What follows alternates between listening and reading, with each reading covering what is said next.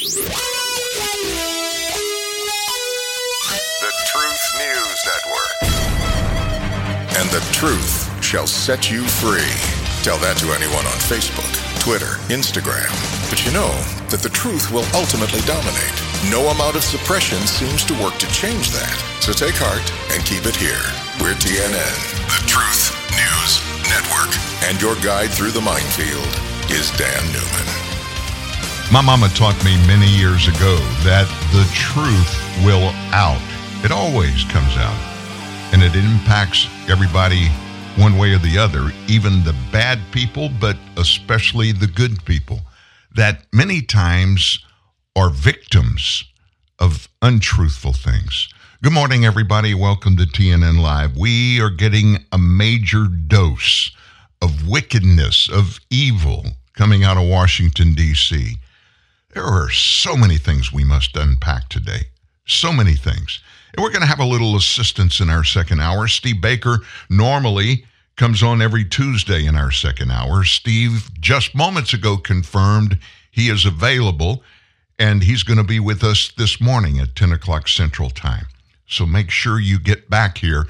What he's going to do, I really don't know the details, but I know he's up to his eyeballs in a bunch of stuff going on in D.C. Maybe, just maybe, he'll fill us in on some of the new things that we missed this week because he wasn't with us on Tuesday.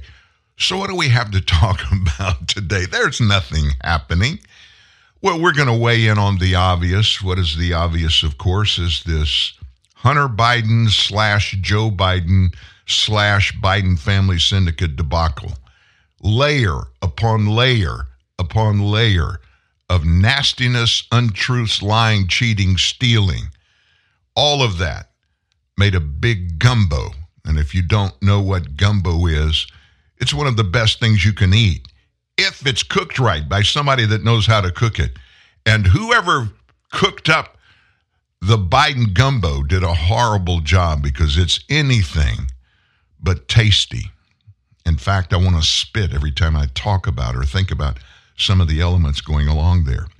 We got another bad guy in the news today. Did you forget about Sam Bankman-Fried? You remember the co-founder of FTX, and hundreds of millions of people's dollars just mysteriously disappeared? Well, he's back in the news today, and you're not going to believe this. You're going to go frosted when I tell you what is happening regarding Sam Bankman-Fried. Alejandro Mayorkas, our favorite Department of Homeland Security Secretary, he was fried yesterday, by multiple members of the House of Representatives that had him in committee hearing. You're going to hear from Matt Gaetz from Florida and Mike Johnson from our 4th Congressional District here in Northwest Louisiana as they put Mayorkas on the hot seat. So what time is it out there? Come on now. You got to watch. These guys back in the 60s told you what time it is. It's time of the season, right? It's the time of the season when love runs high. In this time, give it to me easy and let me try with pleasured hands to take you in the sun to promised lands, to show you everyone. It's the time of the season for loving.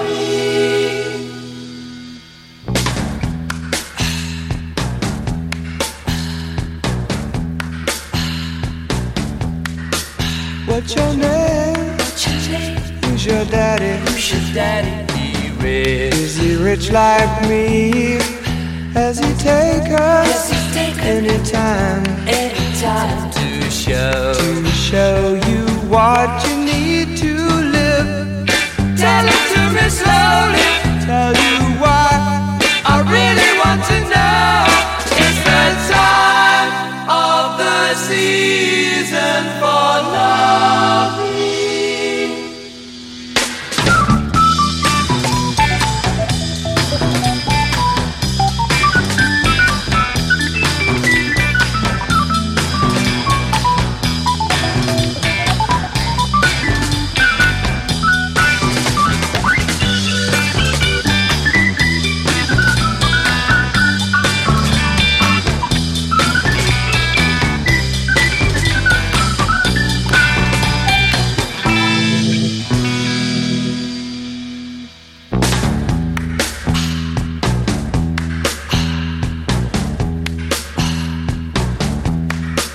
What's your name? What's your name? Who's your daddy? Who's your daddy? He Is he rich like me? Has he taken any time to show you what you need to live? Tell it to me slowly. Tell you why I really want to know. It's the time of the season for love.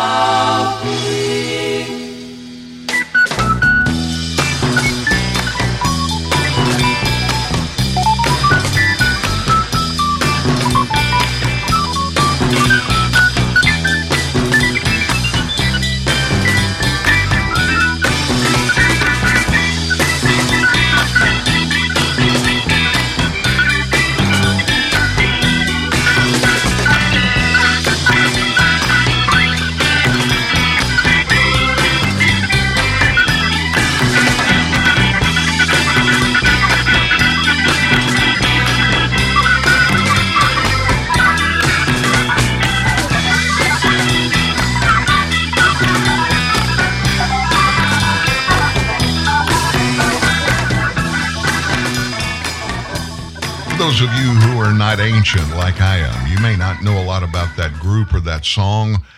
I was in music then. When I say I was in music, I was a musician, but I was in radio. And that song was radical at the time. 60s and the drug culture and the hippie movement, all of that was going on. The revolt against pretty much everything to do with the war in Vietnam. It was a very, very crazy time in many, many, many, many ways.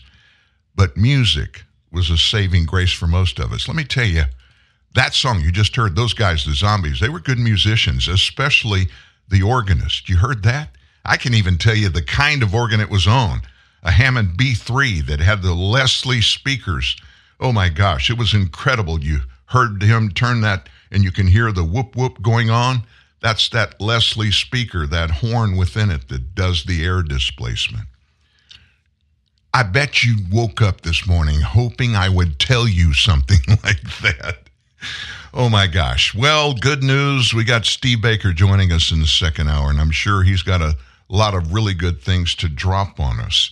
I want to point something out before we get into the meat of the day. The Federal Reserve hiked yesterday its benchmark for Fed funds rate, and they bumped it up 0.25 percentage point. But they skipped the previous hike, bringing the rate to the highest level since 2001. 2001. What were you doing in 2001? That doesn't seem like a long time ago. That was 22 years ago. This rate hike, it brings the Fed's target rate within a range of 5.25% to 5.5%, making this the 11th hike since just March of 2022, after they temporarily paused the rate increases in June. Most economists anticipated a 0.25 point interest rate hike as part of the ongoing effort to bring inflation down, bringing the high end of the range to the highest rate since 2001. That's according to the Federal Reserve Bank of St. Louis. So what does this mean to you? It means you're going to pay more. You're going to pay more for everything. Everything. You're going to buy a new car. You're going to finance it. You're going to pay more. Your credit cards, you know, in many ways, credit card interest was not a bad deal if you kept up with the payments or you were able to pay bigger amounts and pay those payments on time. But now, interest rates on credit cards are through the roof. Far too many Americans are paying their bills, their monthly bills, at least in part with a credit card. That is not a good thing. Now, you want to hear the oxymoron in this conversation? Yesterday, the stock market zoomed higher. Now, you would think it would be the exact opposite, right?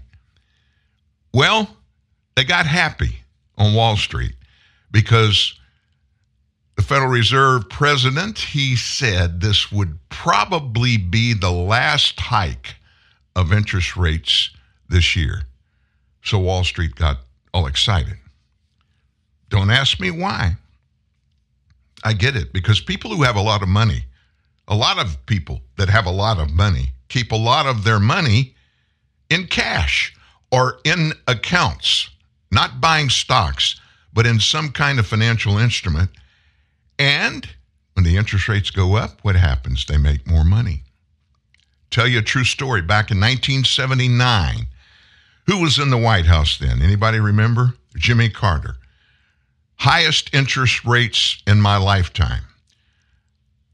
True story. We were moving from Ruston, Louisiana to Bastrop, Louisiana.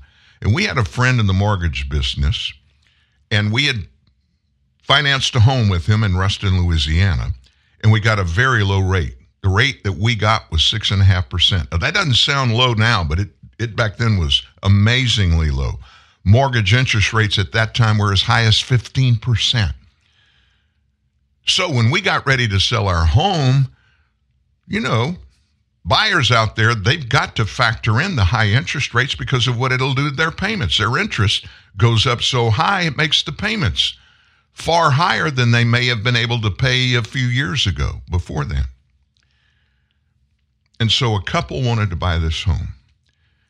And even though that loan, that mortgage rate on that home, when we got it, it did not specify that the loan was assumable. And few mortgage companies or banks were allowing assumptions to be assumed on homes at the same rate because the rates were going up.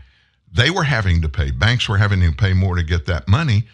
But this was a privately owned mortgage company. So I called my friend and begged him, instead of 15%, which is what everybody was paying in Ruston for home mortgages then, he let this couple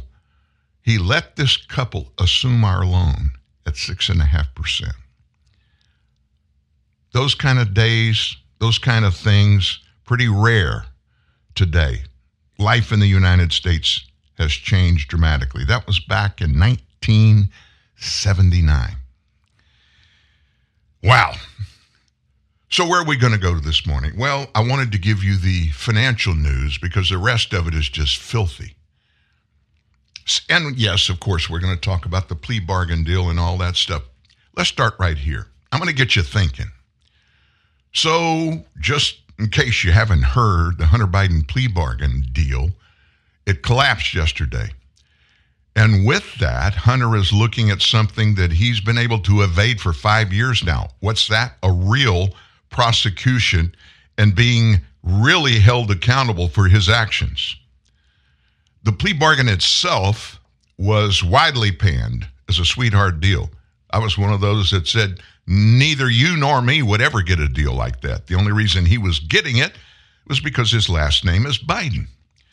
And it offered him a chance to close out the investigation, the plea deal did, serving no jail time and only 2 minor misdemeanors. They were throwing out, basically, the federal gun charge, which was a felony. However, it's hard for a plea bargain to actually write a wink and a nod as a part of the formal factual description, which that getting out of all that stuff and any future possible legal trouble, it was discussed verbally between the prosecution and the defense team, but it was never put in writing. The judge yesterday made a simple threshold inquiry on its meaning. And when she asked that question and got the answer, it immediately collapsed as the prosecutors and defense counsel struggled to explain to the judge what was going on. If the DOJ followed its past practice, a withdrawal of this kind ordinarily results in the prosecutors going crazy and start pursuing every possible criminal count there could possibly be. And serious jail time, by the way. But Hunter's sudden exposure to equal justice could prove equally costly for the person who was not even mentioned in this case hearing yesterday. Who might that be? President Joe Biden. Starting with his campaign for the presidency and continuing until recently, Joe Biden has maintained one clear and consistent position on his son's influence peddling schemes. As a virtual mantra, Biden and the White House staff, top to the bottom, have categorically maintained the president had no knowledge of any foreign dealings of his son, period. In fact, Joe, after a while of telling people and answering that way, I never talked to my son's business people. I never talked to my son or my brother about their foreign business deals. And he was still getting asked about it. He popped off at one reporter. I mean, very nastily. That whole thing, that whole statement, all the lies, all the times he said it, has been proven to be a lie itself. But Joe Biden continued to maintain that position.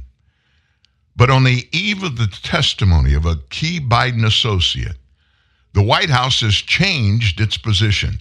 Now the president is only claiming that he was never in business with his son.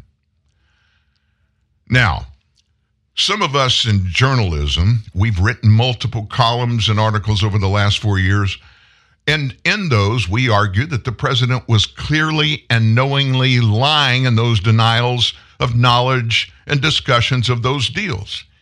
Even when he made this statement, it was clearly untrue. But most of the media, they shrugged it off and just happily walked away. But there was this little thing that just kept sneaking out of the darkness, and it began to get really high, really high. And what is that? Evidence. The laptop includes pictures and appointments of Hunter's foreign business associates with Joe Biden. There's also a recording of Joe Biden talking about a New York Times report on December 12th of 2018. And that details Hunter's dealings with Yi Jianming, the head of CEFC, China Energy Company. And Joe assures his son that, quote, "I think you're clear," after lawyers worked on the New York Times before the story ran. There is another recording of his uncle James, Jim, assuring Hunter that he and his father were going to arrange for safe harbor for him as his world began to collapse. And then there is the July 30th of 2017 WhatsApp message from Hunter to one of his Chinese associates, Henry Zhao, the director of Harvest Fund Management, and a Communist Party official in China. Zhao was funneling money to Hunter's firm, BHR Partners. And Hunter is quoted as writing from that WhatsApp message, quote, "I am sitting here with my father, and we would like to understand why the commitment made hasn't been fulfilled. Tell the director that I would like to resolve this now before it gets out of hand." And now means tonight. And Z, that's Zhang, if I get a call or text from anyone involved in this other than you or the chairman, I will make certain that between the man sitting next to me and every person he knows and my ability to forever hold a grudge, that you will regret not following my direction. I'm sitting here waiting for the call with my father. Nevertheless, the White House has maintained the total denial until this week, before the testimony coming, we're told, on Monday, of Devon Archer. White House Press Secretary Karine Jean-Pierre was asked by journalist Jillian Turner, quote, "Chairman James Comer today says the Oversight Committee has evidence that the president in the past communicated directly with foreign business associates of his son Hunter many times. Curious if the White House and the president still stand behind his comment that he's never been involved and has never even spoken to his son about his business." And Jean-Pierre's response was a bit puzzling and very surprising. Here's what she said, and I'm going to quote her. "So, I've been asked this question a million times. The answer is not going to change. The answer remains the same. The president was never in business with his son. I just don't have anything else to add." Think about it. It takes an utter contempt for the intelligence of the public to insist that the answer remains the same and then give an entirely new and different answer. However, that is That is only if most of the public is informed of the contradiction. None of the media in the White House press corps followed up on Turner's question when Jean-Pierre immediately moved on. So if that is now the new spin of the president, it's about 3 or 4 years too late, don't you think? The president assured the public repeatedly and over again that he never discussed or knew of these dealings, even as evidence mounted that tells the opposite story. He made this false denial part of his presidency and having his staff echo the same denials to the press and the public. One thing you got to say is they were consistent until Jean-Pierre changed the sentence this week. As allegations of bribery and influence peddling swirl even today around the White House, this pattern of dishonesty and denial can become a basis for impeachment inquiries, as it was with then President Richard Nixon. It's tempting to say that Biden is being too clever by half, but this was never particularly clever. Biden was counting on the media watching his back and hoping that he could hold both houses of Congress. The problem is, the media blackout wasn't total, and he lost the House. Now these denials and conflicting accounts are threatening the possibility that he could lose much more than his political standing. If the evidence continues to contradict his blanket denials, Biden could lose and probably will lose his residency at 1600 Pennsylvania Avenue. Just some words for your consideration this morning as we wade into all of this. So as we all know by now, the Hunter deal, the plea deal yesterday, a lot of people were saying it's gone, it's over. Well, not so. Not so. It officially has been put on hold. Still in place. Talking about negotiating right now, some tweaking of it, but don't think that the judge threw it out totally. It's still hanging out there.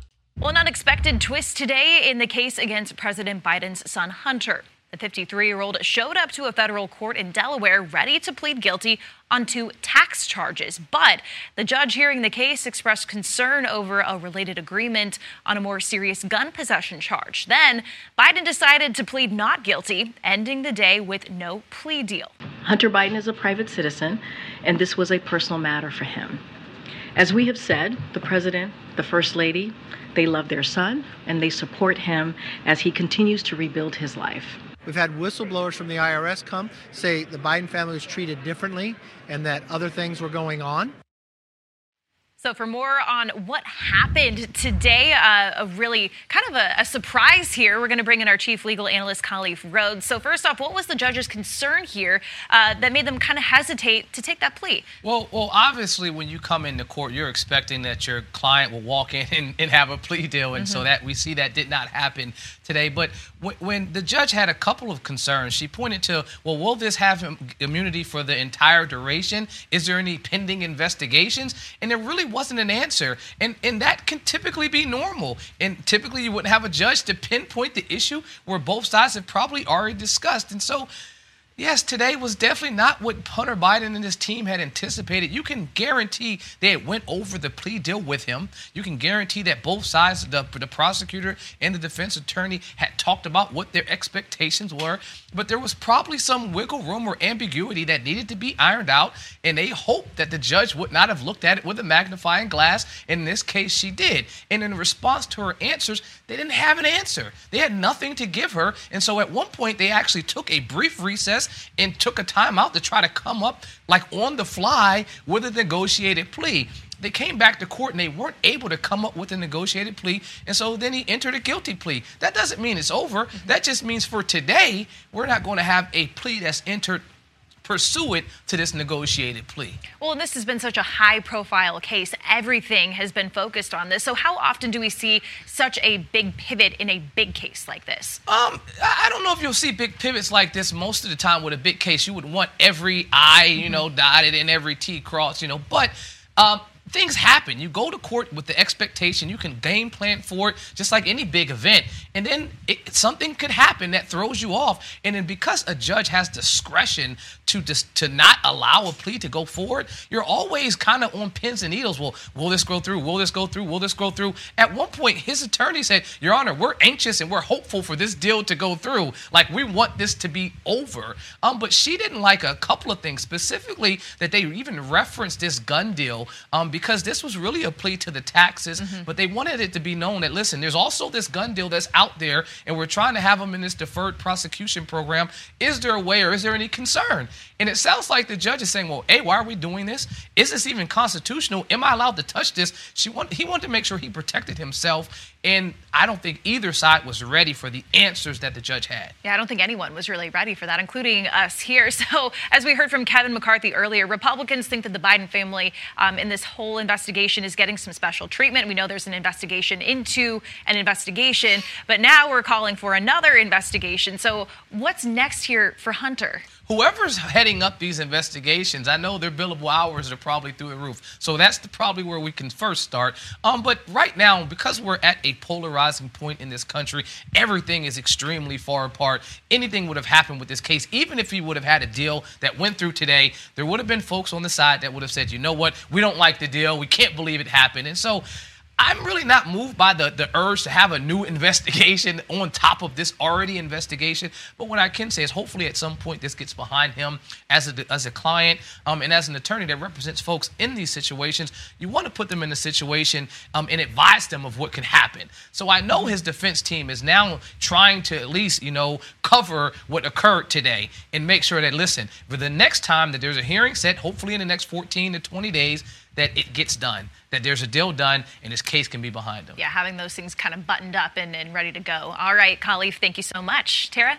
Just a note, the judge said that she wanted that deal put together and everybody back in her court within 30 days. Look, things at the federal level don't normally happen that quickly. I don't honestly see, unless Hunter is just going to basically throw in the towel and say, okay, whatever you do is whatever you're going to do. I'm going to go to the aside of this for just a minute. I told you, if you were here, I'm trying to think of when it was. It's the end of July, the end of May, before June 1st. I told you that at some point in this, Joe Biden was going to throw Hunter under the bus. Now, a lot of people laughed at me. I got a lot of negative responses saying that a father would never do that to his son. But listen, when in Biden's career has he ever done anything on a political level that made a lot of sense? First of all, number one, you need to recognize Joe's all about Joe. No, Dan, he's a family man. He loves his son. He loved Bo. Yeah, he loved Bo. If he was a family man, I'm a family man. I have 3 children, 6 grandchildren. My grandchildren, my kids, are not perfect, were not perfect, and I didn't expect them to be perfect. But you know what? Regardless, they're my grandchildren. Joe Biden's got a granddaughter he has never even met. Will not allow her name to be spoken in the White House. And when he's talking about his grandchildren, he cuts the true number of his biological grandchildren by 1 because he won't even admit that she's his granddaughter. I thought Joe was a family man. No, he's not a family man. Now, what he's going to do, he's going to call this, I'm going to look after and take care of my son, and the evidence is overwhelming. So what are we going to do? Well, I'm the president of the United States. Here's what we'll do. Because I love Hunter so much, and because I've said over and over again, he's the smartest man I've ever met, which is an oxymoron in itself,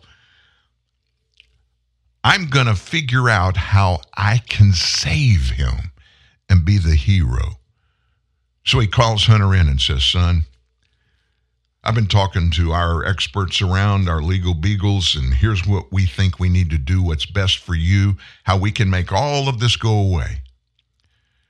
You need to just go ahead and accept responsibility for it all. You're going to be sentenced. Yep, you're going to be sentenced.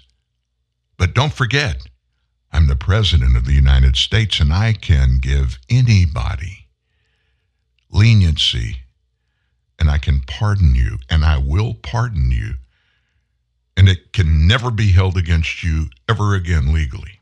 We can make all this go away. I think that's about to happen.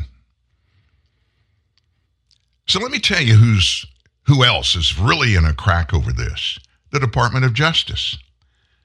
Jonathan Turley. I don't know if you know who he is. He is a really good constitutional attorney. And he's not a Republican. He's one of those right down the middle. I'm not going to vote for the candidate. I'm going to vote for the policies of whoever I'm looking at to elect in any election. Turley said this. He pointed this out. It stuck with me.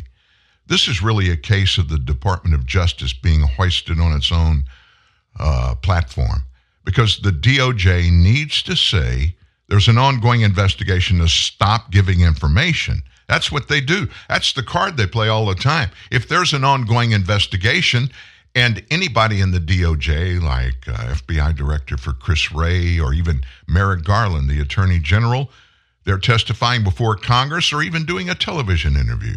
Well, I'm sorry, we've got an ongoing investigation and I can't comment any further on it. DOJ needs that element in this whole thing. But this judge yesterday, she immediately called him on it and said, well, what is it? The Hunter Biden team said publicly that they believe this was a closed-out plea agreement, which is what Turley said I would have negotiated as defense counsel. There's no way I would agree to a plea agreement where we didn't close out the charges. Otherwise, you've got Damocles' sword hanging over your client's head. And the Hunter Biden people said, that was our understanding. There's nothing further involving our client. But that's inconsistent with the DOJ, which is using the ongoing element. You know, we can't talk about this. It's ongoing. There is an ongoing federal investigation into Hunter Biden. They said that in hearings last week. And now they can't say that to hold off Congress. They've got to answer questions when they're asked before a congressional committee under oath. This is really a problem.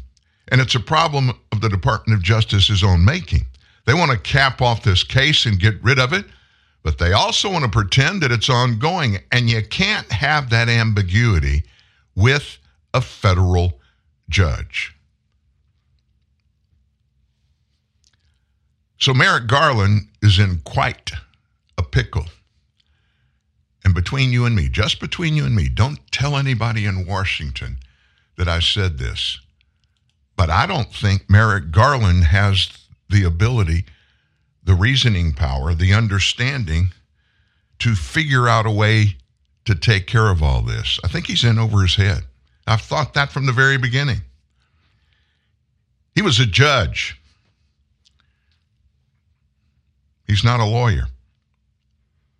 And he's certainly not a good attorney general. So the big question remains, is there any way that this plea deal that they put out there yesterday, the judge kicked to the curb, is there any way to salvage it? So Hunter Biden's day in court did not go as we all anticipated, or at least as Hunter and his lawyers anticipated, as the sweetheart plea deal was rejected by a judge. Hunter then pleaded not guilty, and perhaps we will have a trial after all. With me now is former Deputy Assistant Attorney General Tom Dupree for more analysis. Good to see you, Tom. So I want to talk about the judge for a second who stepped in here and said that this plea deal doesn't make sense, and then essentially it fell apart.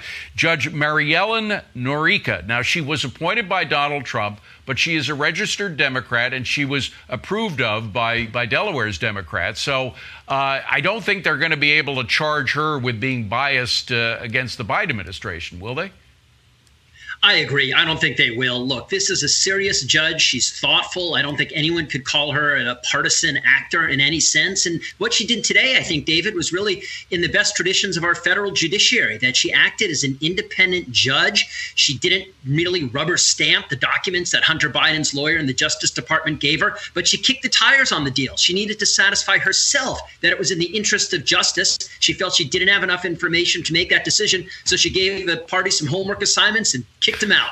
Well, the U.S. attorney who put all this together over a 5-year period, which is much too long for the charges, frankly, David Weiss, he also was a Trump appointee. And in fact, a lot of Democrats say that just proves that he wasn't working for the Biden administration, for the Biden Justice Department. But it clearly, from this judge's perspective, the judge who killed the plea deal, she seemed to be saying that, didn't she? That they, in fact, were working more like helpful attorneys for Hunter rather than prosecutors.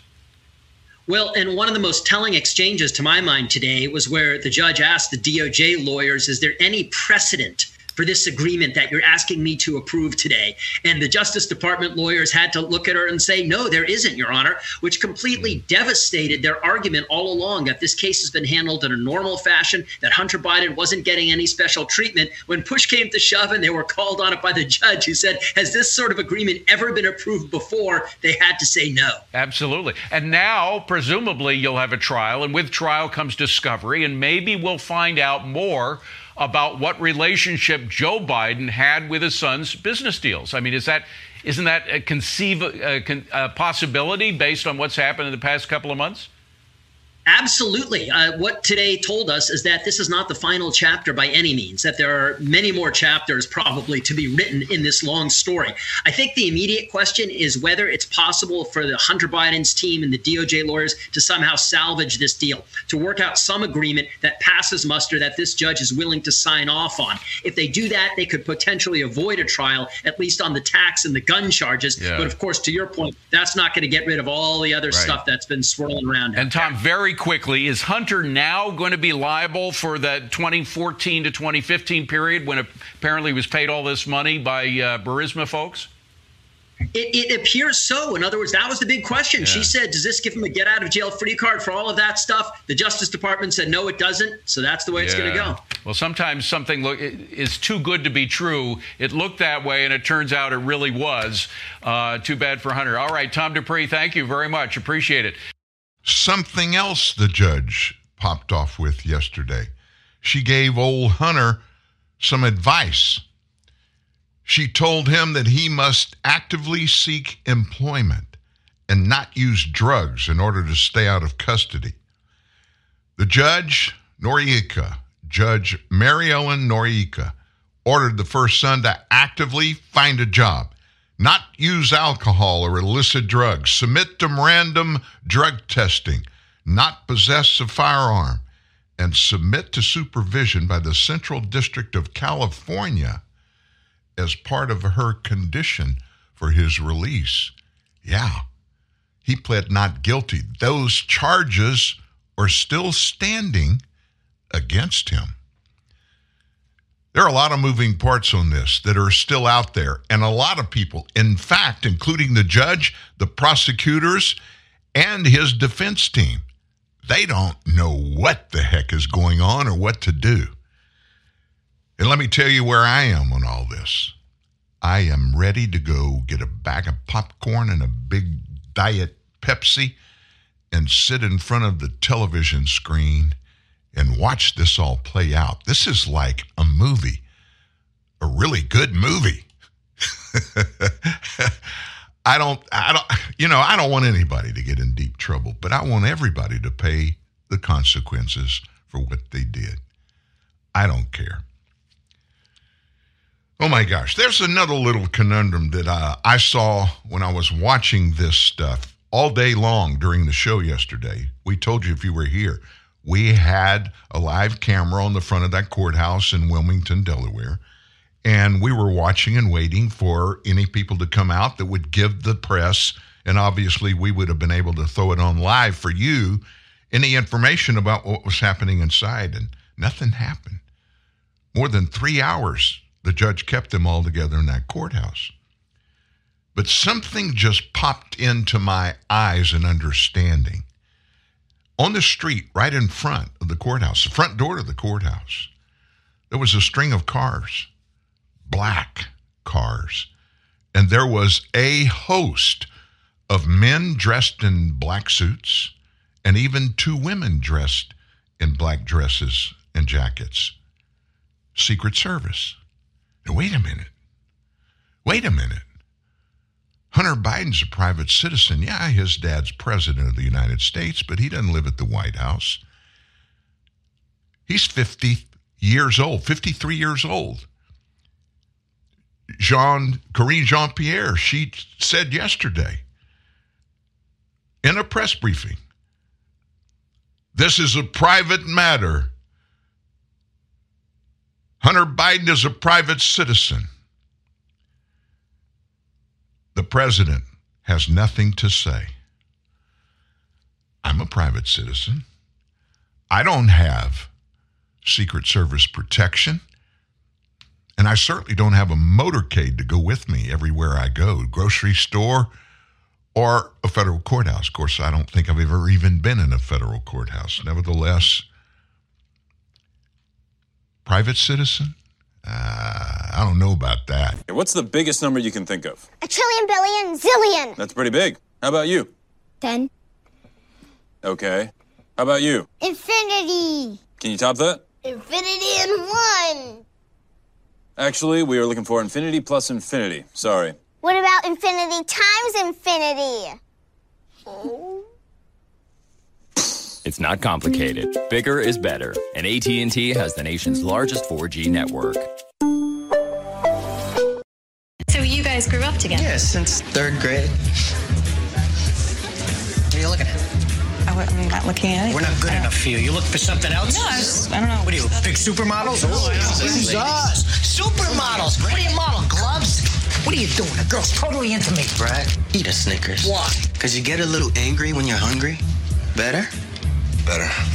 So, ladies. So, losers. Stacy, relax. I'm sorry. You're not you when you're hungry. Snickers satisfies. You love chocolate. Chocolate. You love M&Ms. Oh, yes. But your tastes have grown up, and you're just not wild about super sweet milk chocolate, so you've been avoiding M&Ms. Yeah. Well, fear no more. Huh? M&M's Dark Chocolate to the rescue. My heroes. M&M's Dark Chocolate Candies. Available wherever fine candies are sold. Missing persons. Missing persons? Missing persons. My wife is missing. Your wife is missing? My wife is missing. When did you last see her? 4 o'clock. 4 o'clock. 4 o'clock. Where's your TV, sir? The bedroom. Have you looked in the bedroom, sir? No. She's probably watching Matlock. Matlock is on at 4 o'clock? Every weekday at 4 on Channel 2. Go check your bedroom, sir. I'll wait. Okay.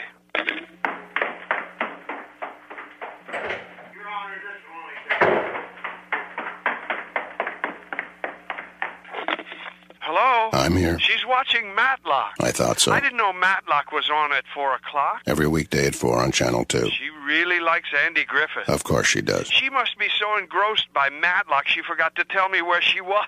Tell her I understand. Okay, I'll be right back. No, I didn't mean no. Sir? Matlock, every weekday at 4 on Channel 2. Hey, my favorite episode. Because there's nothing like a good mystery. I'm hanging up now, sir. Hello? TNN, when only the truth will do. TNN, the Truth News Network. Have you ever noticed in your life when something really bad is going on? Maybe in your family, maybe in your business, maybe at work, maybe with friends, and bad things go on. It seems like once the layers need and are getting peeled off of it, there's always a layer underneath that we never knew was there. Well, guess what? One of those just happened to show up as we peeled the Hunter Biden onion yesterday. Hunter has been linked to several companies that tried to get privileged treatment from the Delaware state government while his daddy, Vice President Joe Biden, was in office. Now, this came from emails from the laptop. Hunter served as a mediator for companies in Delaware that were looking to bounce back from the recession of 2008 by personally contacting the Delaware Economic Development Office. Hunter Biden's involvement in foreign business dealings, including his time on the board of Burisma and his dealings with Chinese company CEFC, have previously been heavily reported on, but his personal involvement in Delaware's business hadn't received any coverage. So, the Delaware News Journal was the first to report on the emails about Hunter's business connections in Delaware. They published a story on the topic Monday of this week. The conversations between the president's son and state officials don't appear to violate any laws, but most people in politics that care about ethics, the E word, ethics, take pains to avoid such a situation. Those emails show that Hunter directly interacted with Delaware government officials while he was working with his financial firm, Rosemont Seneca Partners, as well as other officials using Hunter's name in correspondence about business dealings. In one April 12th of 2010 email, 13 years ago, a DEDO staffer named Patricia Cannon told Hunter that they would pull out the stops for two of his client companies, Do Cool and Aqua Sciences, as they considered moving to Delaware. DEDO was a Delaware government cabinet-level agency responsible for finding new businesses. Quote, Patty, thanks for a great meeting. They are excited to explore the opportunities Delaware has to offer. Talk to you soon. That was Hunter responding in an email. I promise to pull out the stops, the woman responded directly by Hunter Biden's Rosemont Seneca email. The Biden DEDO connection goes all the way back to when Joe was a U.S. Senator. His brother-in-law, Bruce Saunders, credited the now president with securing his appointment as director of DEDO back in the 70s. Hunter's lawyer didn't respond to an inquiry about this. Go figure. And Cannon's current employer happens to be the Delaware Division of Small Business. They told us the division has no comment. None of this should surprise us. In fact, I'm one of those people, I'm probably like a lot of you. I've just been waiting for it to open up. Yeah, kind of felt that way. Yeah, I knew that was going to happen. Isn't it nuts? It's absolutely crazy how these people just think they're going to get away with everything. I don't see them getting away with everything, do you? In fact, in this case, I don't see them getting away with anything. And the book is still open, and there's a whole lot more to come. Now, our favorite person in the Biden cabinet is back on the hot seat. In fact, he's on more than one hot seat right now. Who am I talking about? Department of Homeland Security Secretary Alejandro Mayorkas. Before I get into yesterday's committee hearings, I'm going to let you hear two different question sessions with Mayorkas in just a second. And you may want to go pop some popcorn real quick and sit down with this, because this is really good. Matt Gaetz and Congressman Mike Johnson, both of them separately, they put Mayorkas on the hot seat, and it got ugly. But just to set another little conundrum for Mr. Mayorkas for you, a legal group has sued the Biden administration for concealing FBI background investigations into Mayorkas.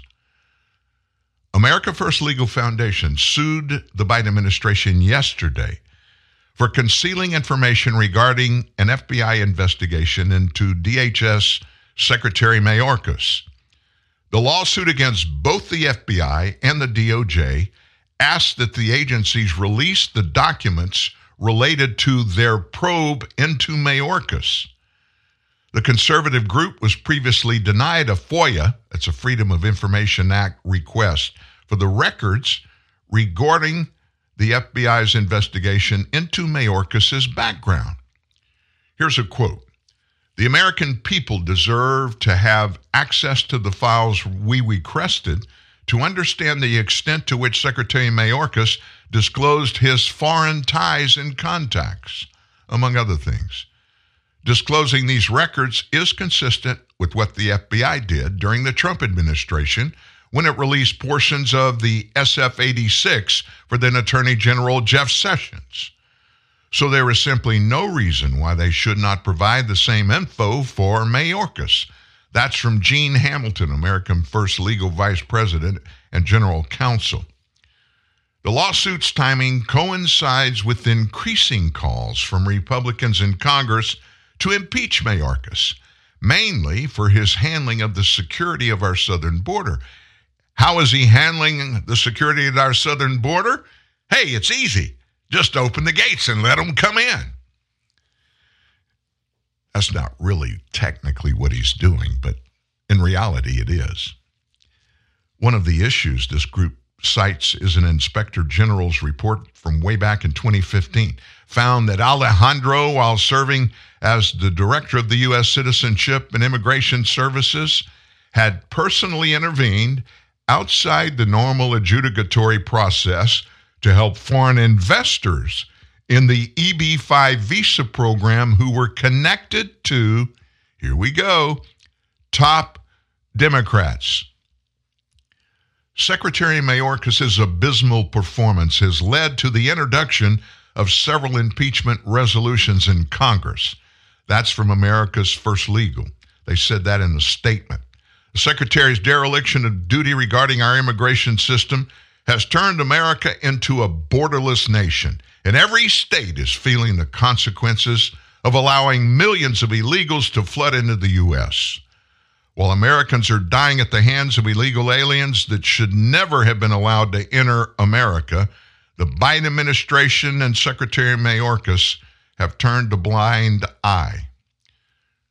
They submitted a FOIA request to the FBI January 6 for the background investigation, Form SF-86, and any supporting security clearance documentation, including waiver forms completed by Alejandro Mayorkas or his designees for the purpose of allowing the FBI to conduct a background investigation as part of his nomination.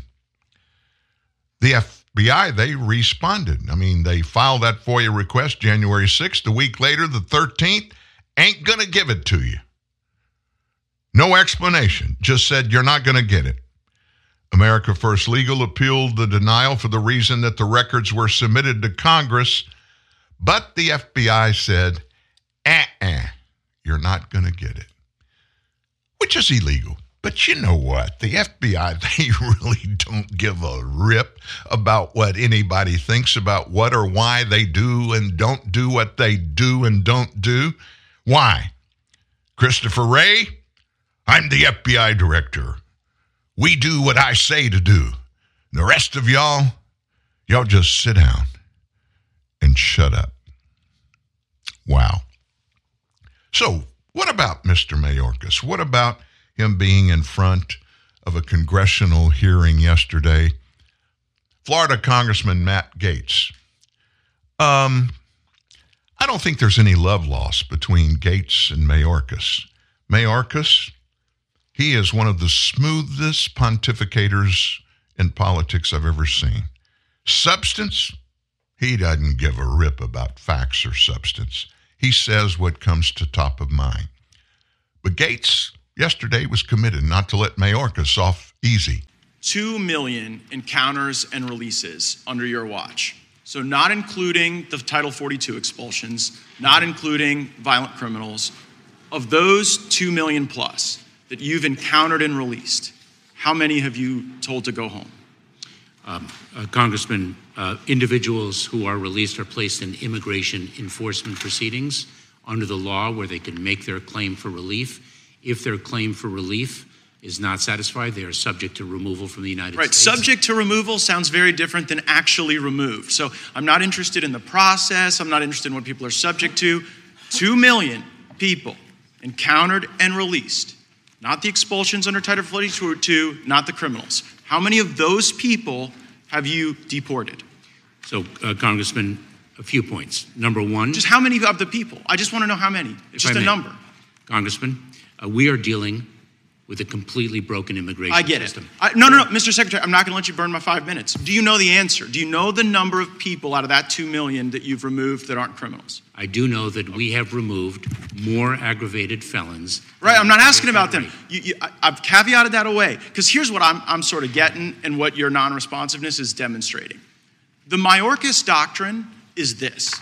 If you show up at the border and get released into the country, if you don't commit a specific aggravated felony, which, by the way, doesn't include a lot of assault and battery, doesn't include a lot of bad domestic violence, but if you're not one of the people who commit those crimes, you get to stay forever.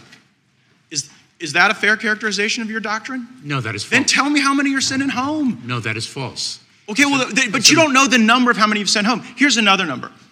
1.2 million people today have been through your entire process, right? They've been through what you call a removal proceeding is just an amnesty dance. Because after the 1.2 million people get an order from the judge saying that they don't have a basis to be here, you still don't remove them. Like, what's your plan to remove those people? Congressman, that is false. Okay, how many of them then? Just give me the number. Congressman, in this country, there are between 11 and 12 million. Right, but I'm asking about a subset that you won't send home. And the reason you're smirking about it and the reason you won't answer my question is because everybody gets the joke. And the sad thing is it's not just us here, it's the cartels who get the joke too. And so now what you've done to execute this Mayorkas doctrine where so long as you don't commit a crime, you get to stay here and burden our hospitals, burden our schools, burden our social services, burden our jails. You've sent the message to the cartels, and then you've taken this app and you've digitized illegal immigration and you've scaled it to the moon. Like this app that you've got everybody downloading is like the Disney Fast Pass into the country, never to be subject to actual removal, just removal proceedings as you call them. That app doesn't do any search of their criminal history in their home country, does it?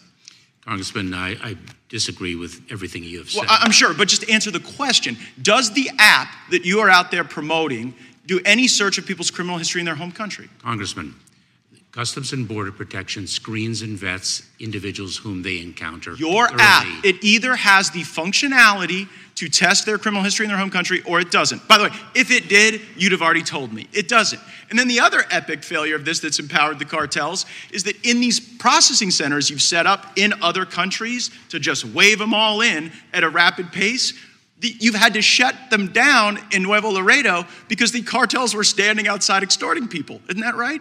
Congressman, that is false. Oh, really? So why did you shut down that facility in Nuevo Laredo? Congressman, the point of safe, orderly, and lawful pathways is to reduce the number of encounters at our southwest border. But wait a second. You've just shifted those encounters because right now, for the first time in modern history, more people are showing up at the ports of entry than running through some bush in Yuma, Arizona. And the reason they're showing up at the ports of entry is because you've got the turnstile open. Where so long as they've gone and downloaded this app, you just let them in. I got one final question for you, and it's an important one. Is Mexico an ally in this fight against illegal immigration? Yes, it is. So, I mean, it's hilarious and somewhat troubling that you say that because, like, I'm looking at the El Chapo trial where President Nieto took a $100 million bribe from the Sinaloa cartel. Do you think that the subsequent presidents following Nieto weren't offered a bribe by the cartel or didn't take the bribe? Congressman, I disagree with everything you have said. Right, but you can disagree all you want, but what you won't provide is any number. And when you sit there and just kind of ostensibly disagree without any facts, it shows people what the real gig is. The Mexican government is captive to the cartels. They are doing the bidding of the cartels, and based on your response today, so are you. Based on your response today, you're doing the bidding of the cartels. That's Matt Gaetz getting all over Homeland Security Secretary Alejandro Mayorkas. Well, if you joined us late, we have a special surprise for you. Steve Baker's going to join us in just a couple of minutes. We're going to take this break. When we come back, right before Steve joins us, you're going to hear, if you think Matt Gaetz got after Alejandro Mayorkas, wait till you hear Congressman Mike Johnson. Don't go anywhere. That's next. Your juvenile mate. Everyone has one. The guy that's fun to be around, but he's dangerous to be around. You've got to keep him away from your things, like your tools, your gadgets, and your girlfriend. So before you get your juvenile mate around, get your lips around a Dare Iced coffee. The real Arabica and Robusta coffee kick will tell you what to do. Hire a jumping castle. Hours of fun for kids of all ages. A Dare Iced coffee fix will fix it. When your cable company keeps you on hold, you get angry. When you get angry, you go blow off steam. When you go blow off steam, accidents happen. When accidents happen, you get an eye patch. When you get an eye patch, people think you're tough. When people think you're tough, people want to see how tough. And when people want to see how tough, you wake up in a roadside ditch. Don't wake up in a roadside ditch. Get rid of cable and upgrade to DirecTV. Call 1-800-DirecTV. Hello? Hello, sir. I hear you having problems putting together your new kitchen unit. Oh, yeah, the instructions say that... What now? The instruction manual. It makes absolute... Stop reading that. Well, what would you suggest I use? I suggest you use the fact you're a man. Huh? Guys who got pride never relied on no guide, sucker.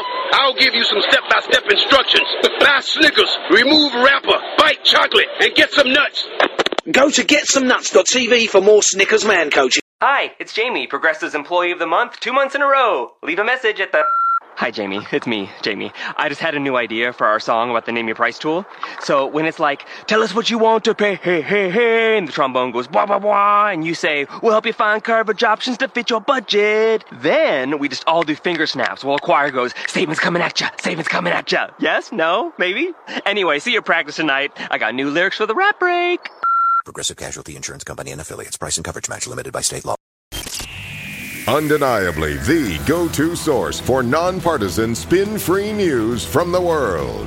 TNN, the Truth News Network, puts it all together for you every day at truthnewsnet.org. That sounds a little weird there, that mystical music behind that. Anyway, Steve Baker will join us in just a couple of minutes, but I promised you would hear two congressmen just drill Homeland Secretary Alejandro Mayorkas. You just heard Florida's Matt Gaetz do so, but my friend and friend of the show and somebody that will be here with us live in the next couple of days, Mike Johnson. If you think Gaetz got after him, listen to Congressman Johnson. Secretary Mayorkas, we have the frustrating responsibility on this committee of providing oversight of your agency, but I have to be honest and tell you I'm not sure exactly what you do at the Department of Homeland Security other than great harm. On your watch, the data is pretty clear. We've had record levels of illegal immigration, a rapid decline in deportations, skyrocketing fentanyl deaths across our country, and the Secret Service, which is a DHS component, can't determine who left cocaine at the White House. In the middle of all this, you created this Cybersecurity and Infrastructure Agency, CISA, which is a division of DHS. And it's one of the Biden administration agencies that colluded with and coerced the social media companies to censor Americans' protected free speech online. That's specifically detailed in a 155-page court opinion that came out of the federal court in Louisiana in the landmark litigation of Missouri v. Biden. Have you read that court opinion?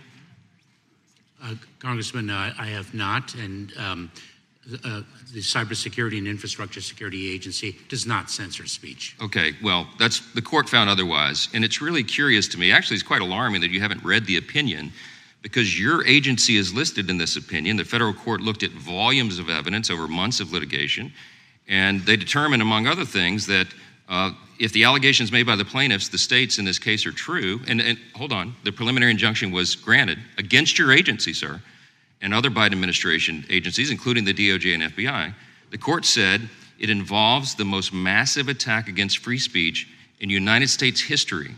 And you're telling me this opinion issued July 4th has not reached your desk? No one's briefed you on it? Oh, I have been briefed on the Missouri litigation. Okay, but you haven't taken the time to read it yet. Congressman... no, hold on. Have you read it or not? I have read parts of it, Congressman. Oh, parts of it. Did you read the parts where it said that this is Orwellian and dystopian and that your agency is involved in a massive cover-up of specifically conservatives' free speech online?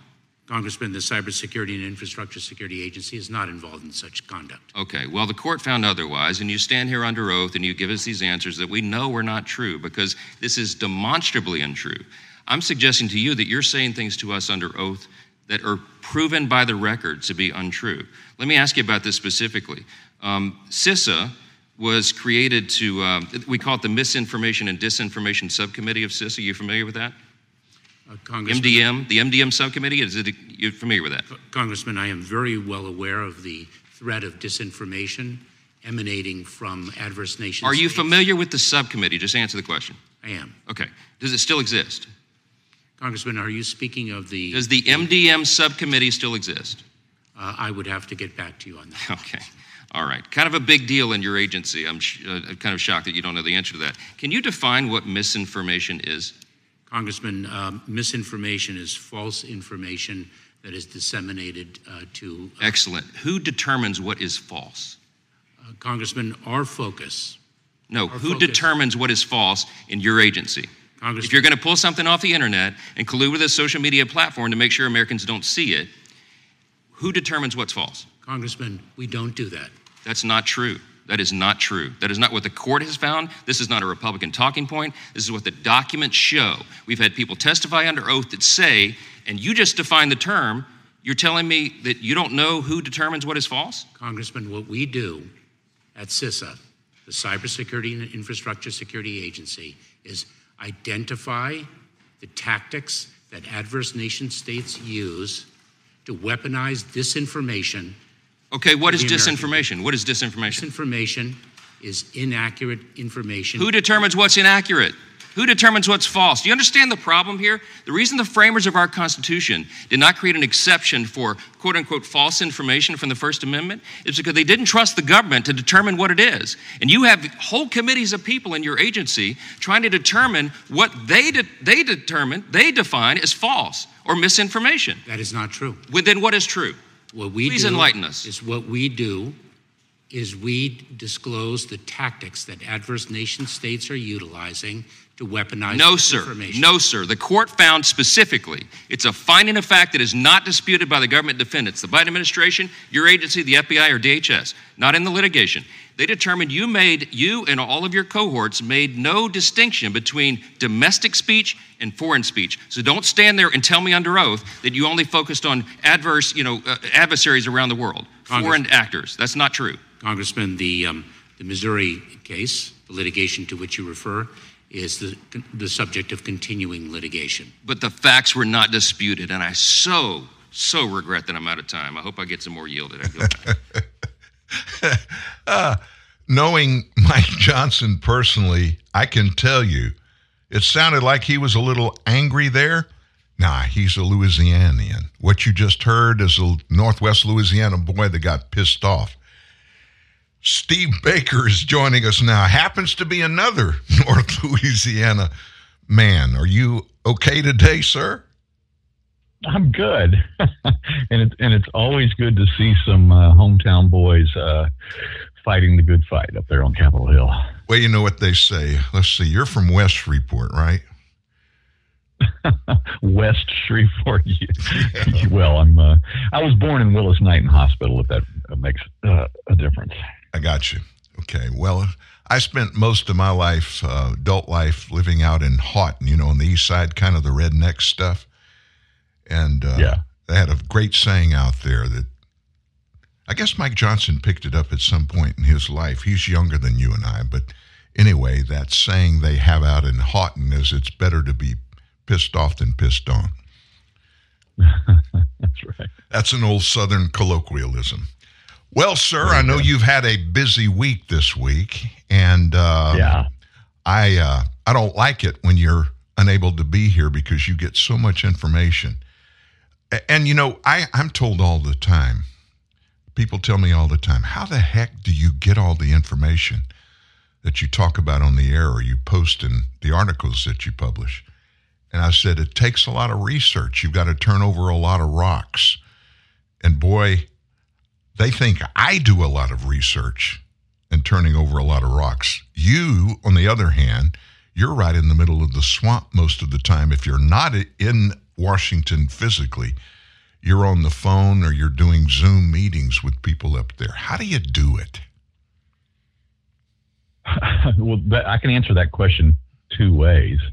Number one, the question of how, from a physical standpoint or a mental or emotional standpoint, are two different concepts. Obviously, I wouldn't be doing what I'm doing if I wasn't passionate about discovery of truth. That's it. I mean, there's no other driving motivation for doing what I'm doing. And that's it. I mean, I know that there are people that are in the business of journalism or investigative journalism that could easily be identified as what that popular term now is being a grifter. And there certainly are those out there that are doing that. I have had many conversations over the last few weeks, especially with individuals who have rightly identified me as the opposite of a grifter, because the work that I've been doing has cost me so much. I mean, it's bled me dry because, as you know, I don't have a major media organization paying my bills. That may or may not change in the coming days, but the bottom line is that I've been doing this on my own. And then when you get into the emotional, the psychological side of this, it's a hard thing to do. It's really frustrating when you're there in DC, just as I have been this week, and to run up against the bureaucracy that I have to fight in order to make the connections, make the contacts, have the conversations, set up the meetings. And look, the people up there are busy, and they're not always focused on the things we want them to be focused on. I mean, for instance, there was a hearing yesterday on UFOs, right? The congressional hearing on a UFO, quote unquote, a UFO whistleblower. Well, yeah, look, I'm a sci-fi guy. There's nothing would thrill me more than to see the absolute proof that we have been visited by intelligent creatures from other planets and far more advanced spacecraft than we are able to produce. All that is fascinating to me, but it doesn't drive what I'm doing right now. And the truth of the matter is, I would far rather see Congress focused on the weaponization of government against the American people, and with a particular track into the remaining and still sitting out there mysteries of January 6th. And that's why I was in D.C. this week, not to chase UFO stories or UFO whistleblowers, but quite the opposite, dealing with things in the here and now on this planet, in our own capital. I get asked pretty regularly, how do you finance what you're doing with Truth News Network and TNN Live? And I tell people, honestly, I've never monetized it, never tried to, don't want to unless I have to. And the reason I say that, and I'll never forget, I was asked by a group of local politicians way back in, the late 80s, early 90s, to run for state senator. In fact, at that time, state senator was one of these guys, two other men that I have great respect for. They walked in my office, and this state senator was term limiting out, and they wanted to try to handpick somebody to replace him. And they came in to tell me, we've decided we want and we'll support you and back you, and we want you to replace this senator. And I looked at them, just started laughing. I said, guys, y'all know me. You think you really know me, but you don't really know me. Let me tell you why I won't do it. And I'm honored that you came here and that you actually felt confident that I could possibly do the job. That the senator, and I won't mention his name because a lot of people know him, he did a good job, a really good job. I don't think I could do that, but I appreciate you thinking that. But the reason I can't do it, I would love to say it was my original thought, but several years ago, I heard Rush Limbaugh on air. He explained the exact thing that I felt at the same time. And when I heard Rush say it, I said, you know what? I relate to that myself. And sure enough, I had the same thing happen. A lot of people call Rush all the time and said, why don't you get into politics? And his answer was the same as mine, the same reason I'm doing it the way I'm doing it now at Truth News Network and TNN Live. I don't have enough money to run in a political race. even a statewide race, it takes a lot of money. Well, you just campaign and you go get contributions. And Rush said this, and I identify with it totally. I can't do that because I'm going to, if I come to you and ask you to give me $100 for my campaign, I don't care who you are. If I get elected at some point, you're going to make a call or you're going to see me somewhere and ask me for something, to do something, to look into something. And I'm going to be obligated. I'll feel obligated to you to maybe not do whatever it is you're going to ask me to do, but to at least give you the time to sit down and have a conversation with it. And I can't be in politics and have that on my shoulder all the time. And that's why I haven't monetized this yet, because I don't want to get obligated to any big corporate sponsors or people that want to come in. I don't think I'm in a position now, and I'm reached out to every week, as I'm sure you are pretty regularly too, people wanting to get you involved and get involved in what you're doing. If and when that happens, they too are going to expect some quid pro quo down the line. Yeah. I mean, even monster companies in media like Fox News. Fox News, many people think it's a big independent operation. It's not. It has some of the most evil stockholders on the planet, BlackRock and a couple of the other big corporations. But it was never designed to be a conservative news haven anyway. Rupert Murdoch, the owner, he owns Sky News. He's in Australia. But they do, and they did. They established Fox News because they were looking at a conservative niche, and they felt confident there were enough conservatives in the nation that would love to have their own mouthpiece for news, and they created Fox News. It's about the money. So, Steve, I know you're cashing some really big checks now for all the work that you're doing. Yeah. Well, another one of the more flippant responses that Rush always had when he was asked why he wouldn't go into politics was he always used to say, "I can't afford the pay cut." Well, I'm not in that position. Rush with his $400 million contracts genuinely was in a position where he didn't have to answer to anybody, and he never did. He did it his way. And while I'm enjoying the liberty and the freedom to do it my way and to say what I feel like needs to be said when I feel like it's time to say it, I'm certainly not in that same position that Rush was in, and I don't anticipate that. Nor am I. Yeah, I don't anticipate that I ever will be. But that said, the work goes on, and I'm going to continue the process of pushing through, and whatever it takes. And that's what I was doing this week up there. I had meetings with congressional staffers, and I had some really intense high-level meetings with congressional investigators. These are different kinds of people. These aren't just people that run around making coffee for their congressmen. These are the ones that are doing the hard work. They're retired FBI agents, retired military intelligence, that sort of investigators who are working on the weaponization of these various three-letter government agencies against the American people. And that's who I was meeting with this week. And that was the focus.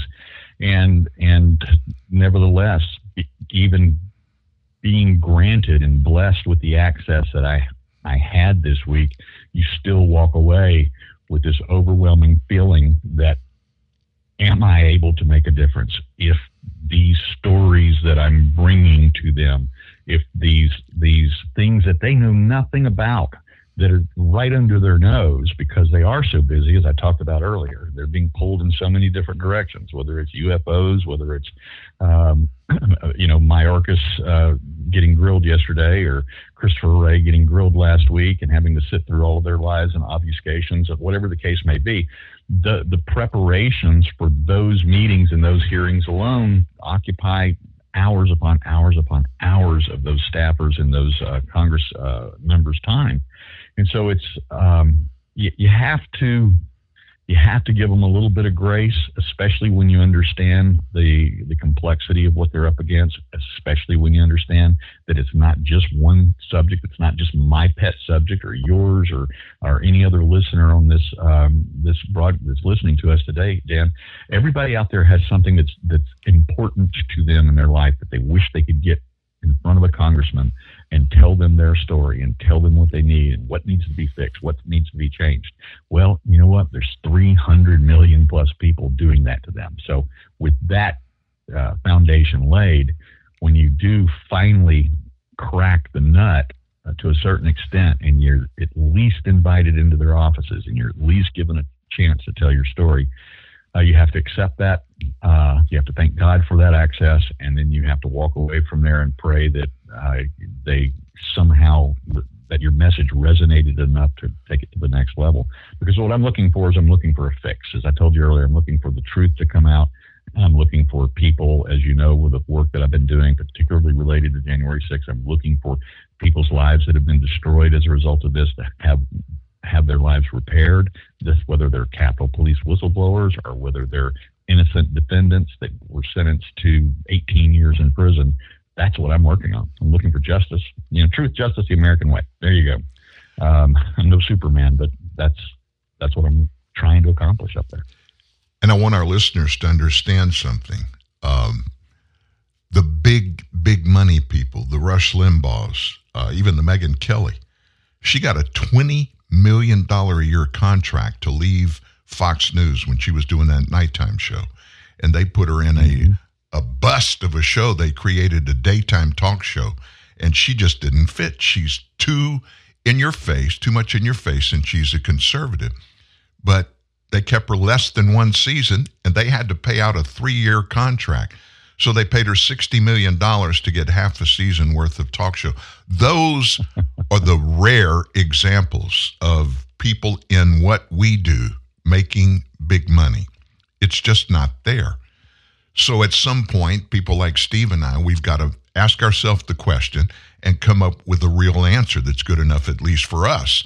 The question is, how much is it worth to expend the effort and energy that we're spending to do something that we're doing, which we're doing it for the same reasons, both of us, to find the facts and to give the facts to as many people as we can that have been inundated for years now with everything but the truth about our political process. And at this point, in many ways, I think we're a lot alike. I think we resonate in each other's world because we think the same about that. It's worth it. Now, what I do here, I'm told all the time, all you do is 5 days a week. You go in there and you just turn on the show and you just start reading some news. I wish it was that simple. Some days there is so much content that just falls out of the sky. I mean, like today, Steve and I could do it. We could do a 12-hour show and never double back and repeat anything. There is so much out there. But this isn't the normal news cycle in American politics. It's always there, but there are so many moving pieces that it's so important. And here's something that I learned, and you and I have not talked about it, but I'm sure you experience the same thing. There are a lot of people in politics that love it like this because it's so busy. They can wave around their hands and holler and try to get the attention of everybody when the reality is what's important is actually, in the other hand, behind their back, that they're able to hide it from us because there's so much noise that captures our attention. We live in a world that is really not full of a bunch of really good people, especially in politics. People are going to act like people, good, bad, and ugly. We all fill that category, one of those three niches, every day of our lives. And so what I have to do, and I know what you do, I think when it comes to writing, you're much more studious than am I. I think in preparation for this show, for every hour you hear here, there's at least 1 hour, and it's usually an hour and a half in prep to get it ready. So instead of 2 hours a day, I'm spending 3.5 to 5 hours a day to do this show. And it is a commitment. It's tough. Yeah. I mean, I went to Israel back in February, spent 10 days there. I did the show every day live. The hotel from where I was. I went to Zimbabwe, Africa 2 months ago. Every day I did the show from there. That meant when I was doing the things that I was doing over there, I still had to fill 3 to 5 hours of my day with a commitment to do this show. And you, my man, there are untold hours and miles that you have put on your vehicle. The last couple of years, actually, I guess since January 6th, you and I spoke the week after January 6th. And you've been on that trek ever since. And you've learned a lot. But a lot of people have learned about the truth in media and the fact that there's not a lot out there. And I think what you and I do in media, in political news media, written and verbally, and I think probably at some point there's television in this, I think it's critical for us to continue to honor our commitments to ourselves, our fellow Americans, and our God to pursue the facts and give people what they need to really know.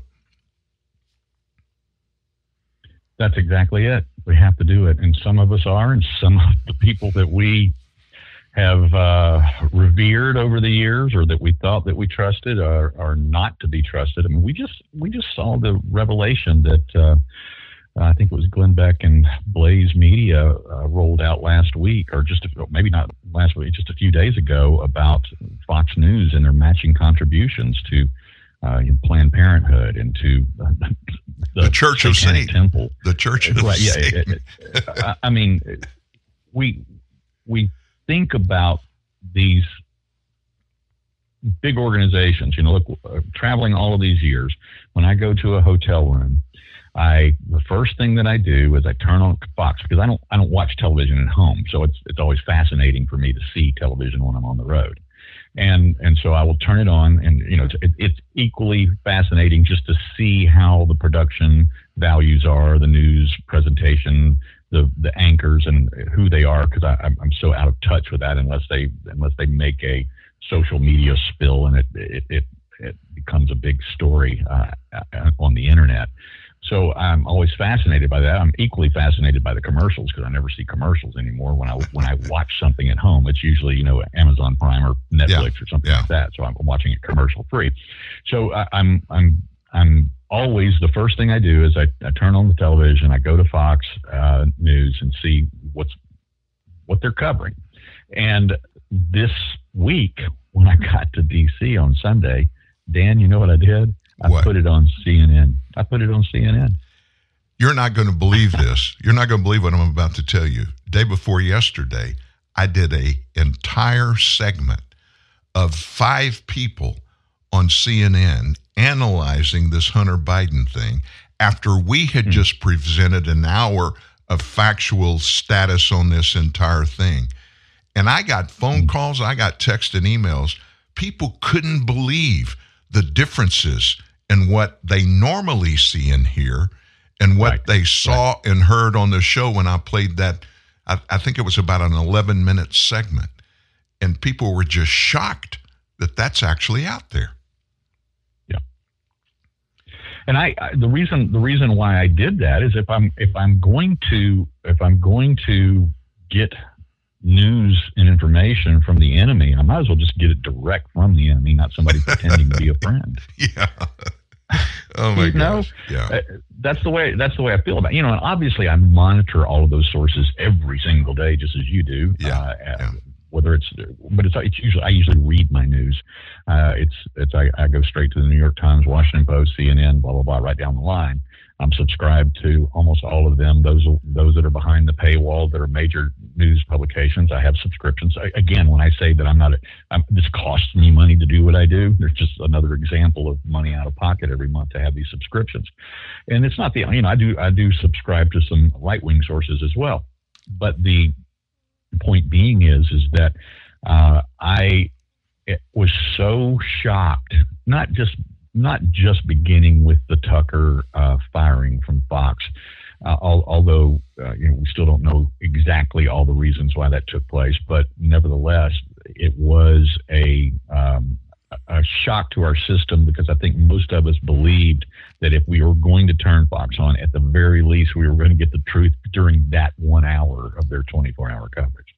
And that's not to denigrate everybody that's on the air there, but the point being is that was the first kick in the teeth, and then the second one was this revelation of who their matching contributions are going to corporately, and so that was just kind of the end of it for me. And I've known about Rupert Murdoch all along. I mean, I reported back in 2016 that he was hosting fundraisers for the Hillary Clinton campaign against Donald Trump.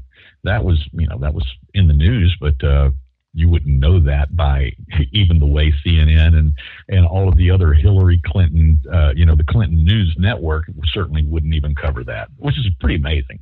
They would rather hold Rupert and his Fox News empire to a different standard, whereas they knew as well as I did that Murdoch was hosting fundraisers for the Clintons.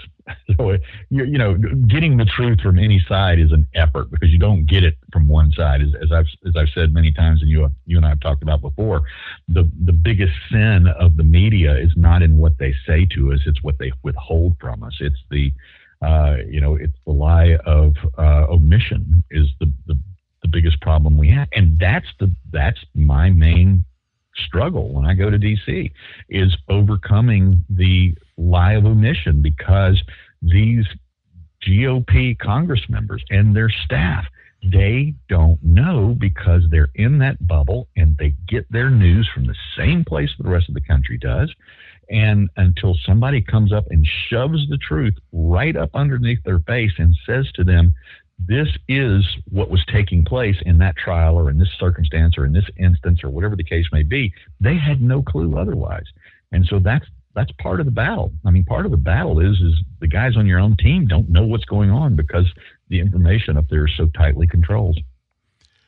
In that vein, let me just ask you a very pointed question. Again, you just got back from D.C. Are you at home, or are you still in D.C.? I just got home last night. Okay. So you're in a better part of the world. You're in North Carolina. Yes. Spending the days up there that you did, and I know what D.C. is like. I've been there many times. And what you came away with. Right now today, as an example, this show, we started the show with Hunter Biden. Hunter Biden's plea deal. The judge, it was a Trump appointee, though she's a Democrat.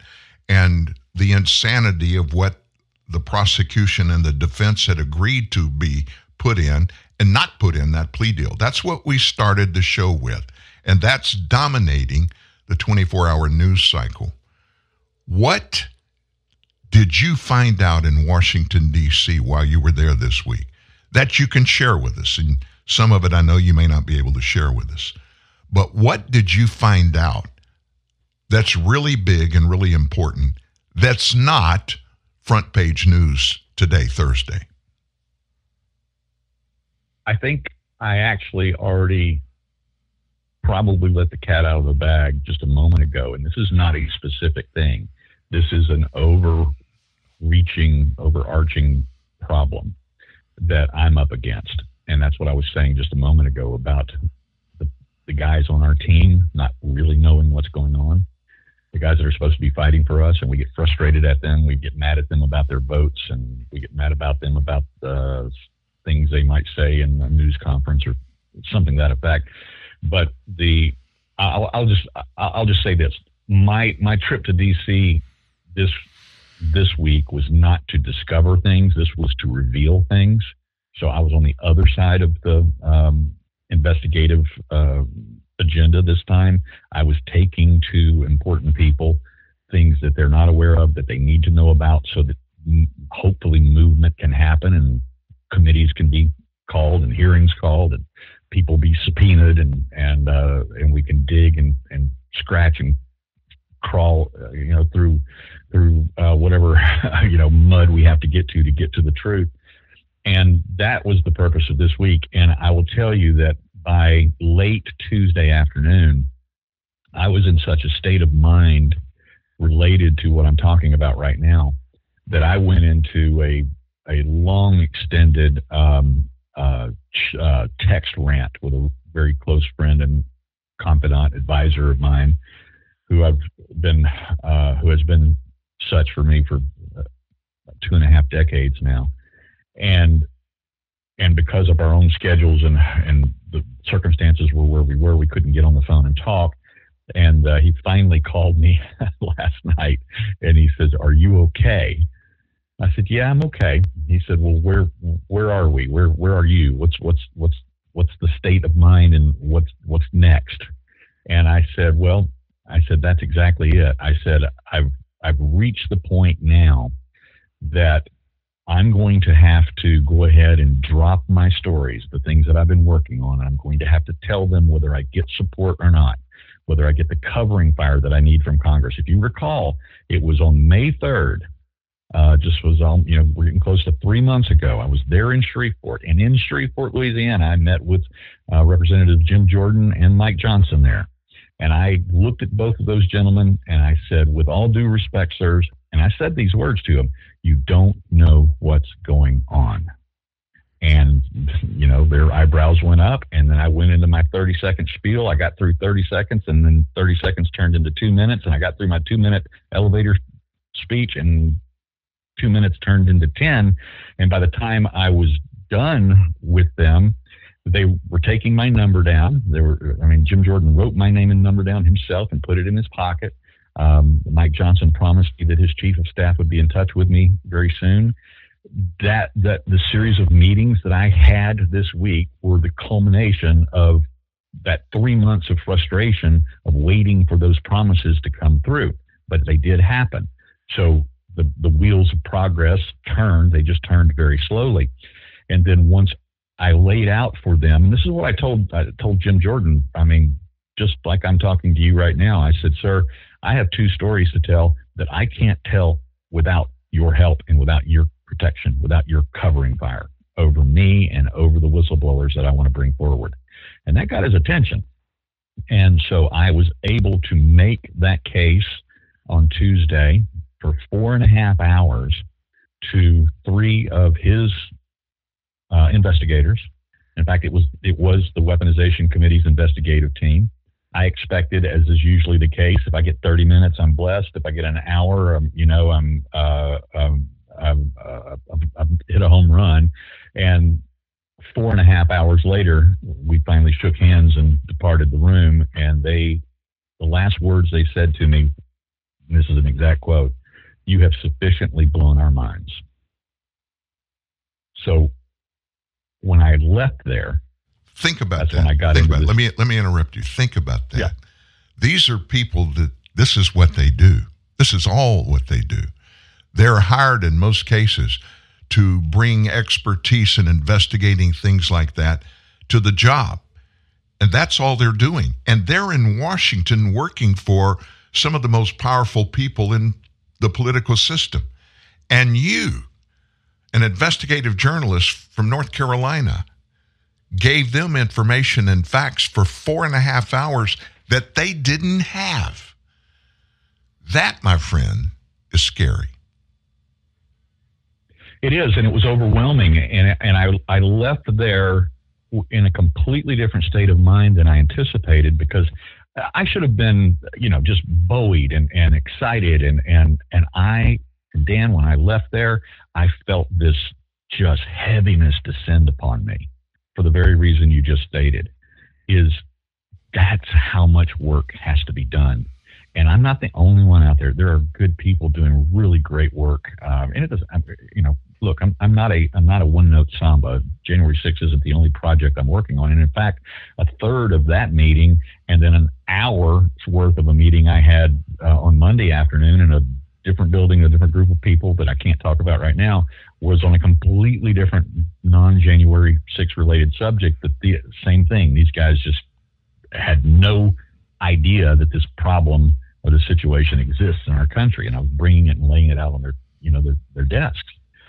And the point being is that rather than leaving that meeting pumped up, I left that with a much greater burden and heaviness than I'd had before for a couple of reasons. The first reason is that, as I said, it's my awareness of how deep the problem is, how unaware the people that are supposed to be fixing these problems for us are. But thirdly, and this was stated to me in two different meetings this week, is that they asked me point blank, are you prepared for what's coming your way when you drop these stories? And I said, well, I know what is going to happen. I know that the left is going to turn their guns on little old me. I know that the politics of personal destruction are, in fact, part of the game that's played there in that town. If you can't obscure and you can't cover up the truth that's being presented, then you destroy the messenger. And then, of course, there's the other issue of, as they like to say, you can indict a ham sandwich. Of course, in D.C., you can convict a ham sandwich. Yeah. And since I've already been in those crosshairs in the last year and a half, it has the potential to be that kind of trigger to take me to that level. Yeah. And so there's a burden I carry, and I don't, I do everything I can on this show to avoid certain 4-letter words. But the bottom line is that my give a damn has been broke for a long time. Sure. And the government put me in a position, as I've said before, where they weaponized me against them. I had this latent side of my brain that has always been actively interested in what they were doing and what they were hiding and what they were covering up. And my intelligence was enough that I could sniff out a lie when I heard it or saw it, or when I knew that there was something going on much deeper. And then when they took my job away from me in March of 2020, well, what they're about to get hit with is their fault. Yeah. That's how I feel about it. Well, they are big, they are large, and they have a lot of power. And they use that probably way more than even you or I think they do. They use it to quiet the dissent. People that they don't want to be talking about the things that they don't want to get out in the public. Let me give you an example. I'm going to drop a little bomb on you right now. This happened right before we went on the air this morning. Very quietly this morning, the DOJ dropped their campaign finance charge against Sam Bankman-Fried. Yeah. They dropped it. That's all that. And the reason they dropped it, and this is, cause, I'm like you. When I heard this, somebody gave me a phone call actually right when it came out. And when I heard it, the first thing I did, when I heard the reason they used to drop it, I just got on the phone and started making phone calls, made about 3 phone calls, and I found out it was a lie. The reason they say they dropped the charge against Sam Bankman-Fried, the co-founder of crypto exchange FTX, hundreds of millions of dollars were lost. Well, he was charged with giving $90 million in campaign contributions to about 300 candidates or political action committees. Now, they were going to prosecute him for that. Oh, but we can't do it now. We had to drop the charges. Why? The Bahamas, they said they're not going to extradite Sam Bankman-Fried to the U.S. So I got on the phone. I have a good friend that lives in Northern California, lives about 4 blocks away from Stanford University, which happens to be 2 blocks away from Sam Bankman-Fried's parents' home. You may remember that as part of his plea deal to stay out of jail, he has been since under house arrest in Stanford in Northern California, and he's there today. And so the DOJ, I can't imagine them not knowing there's somebody like me out there that would look at this and say, wait a minute, he's not in the Bahamas. And I went online to make sure he's under house arrest in Northern California with his parents. This kind of stuff happens every day, and most of the time, goes right over our heads. We don't even look into it. And of course, we all know now the reason the DOJ dropped the charges is because Dunstan Teo, the guru of cryptocurrency, on this show, he came on this show right after this SBF, that Sam Bankman-Fried stuff, came out and went public. The first $100 billion of actual direct financial aid the United States sent to Ukraine, it all went through SBF, his FTX cryptocurrency exchange. And money from that was diverted to several different non-Ukrainian sources. And then a big chunk of it went to the personal crypto account of Volodymyr Zelensky, president of Ukraine. He came on here and he told us that. And he put his neck out there.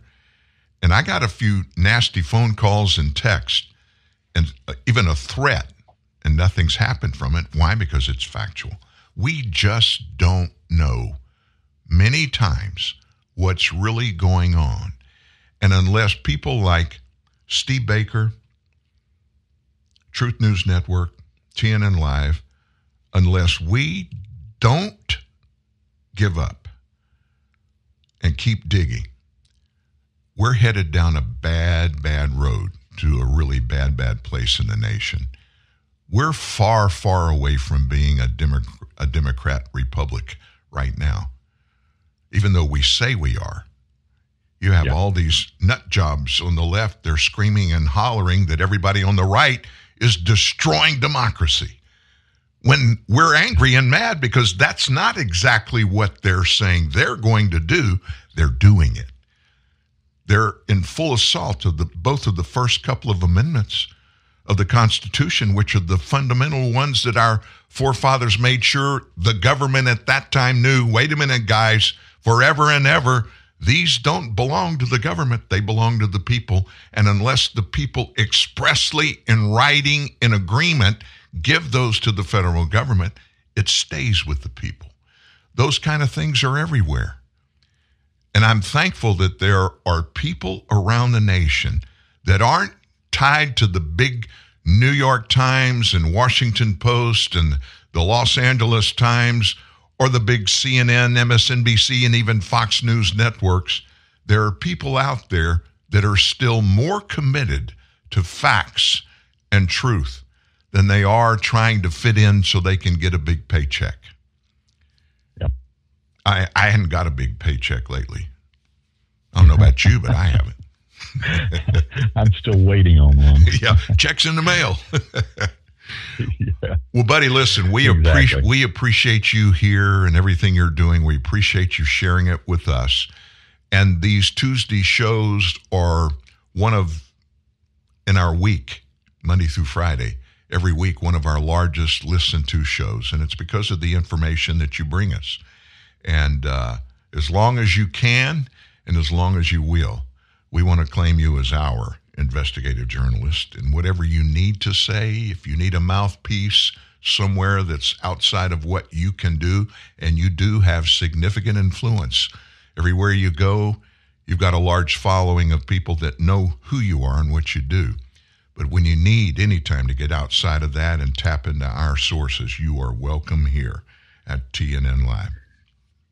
Thank you, Dan. And what I want to say to your audience right now is that I hope that very soon I can stop coming on here and telling you about this thing that I've been working on, and that I can tell you what that thing is.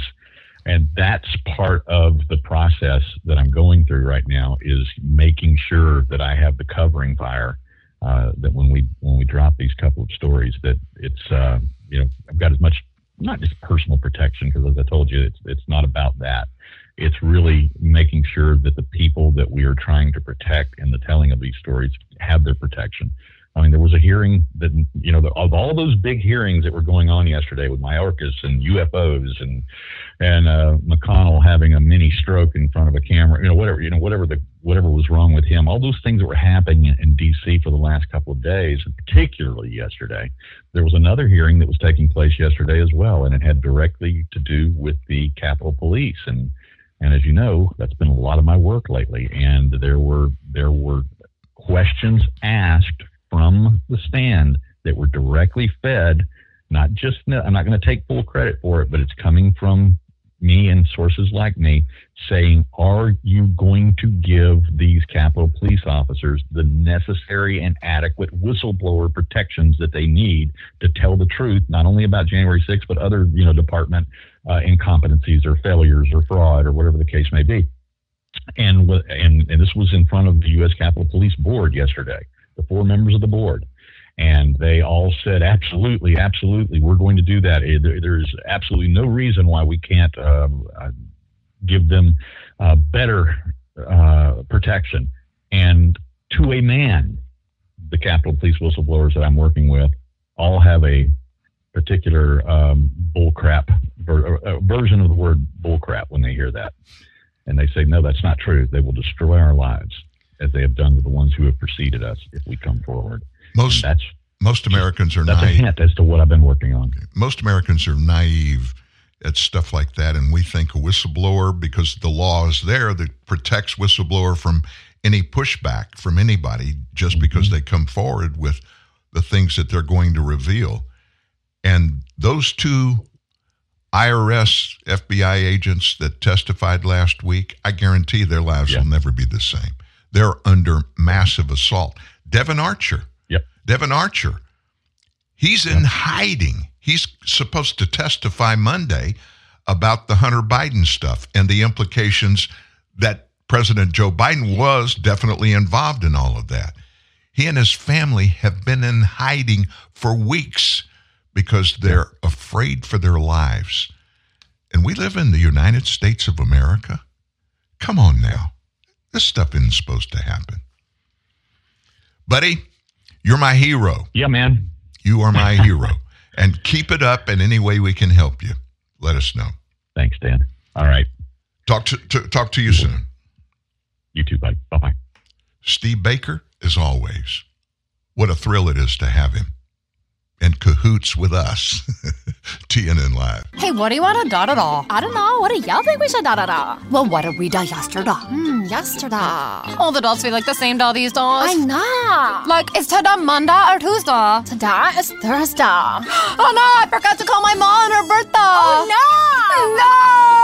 These days, nothing is normal and everything is weird. But you could still save big when you switch to Progressive. That won't change. Not today or any day. Quote today at Progressive.com. Progressive Casualty Insurance Company and Affiliates.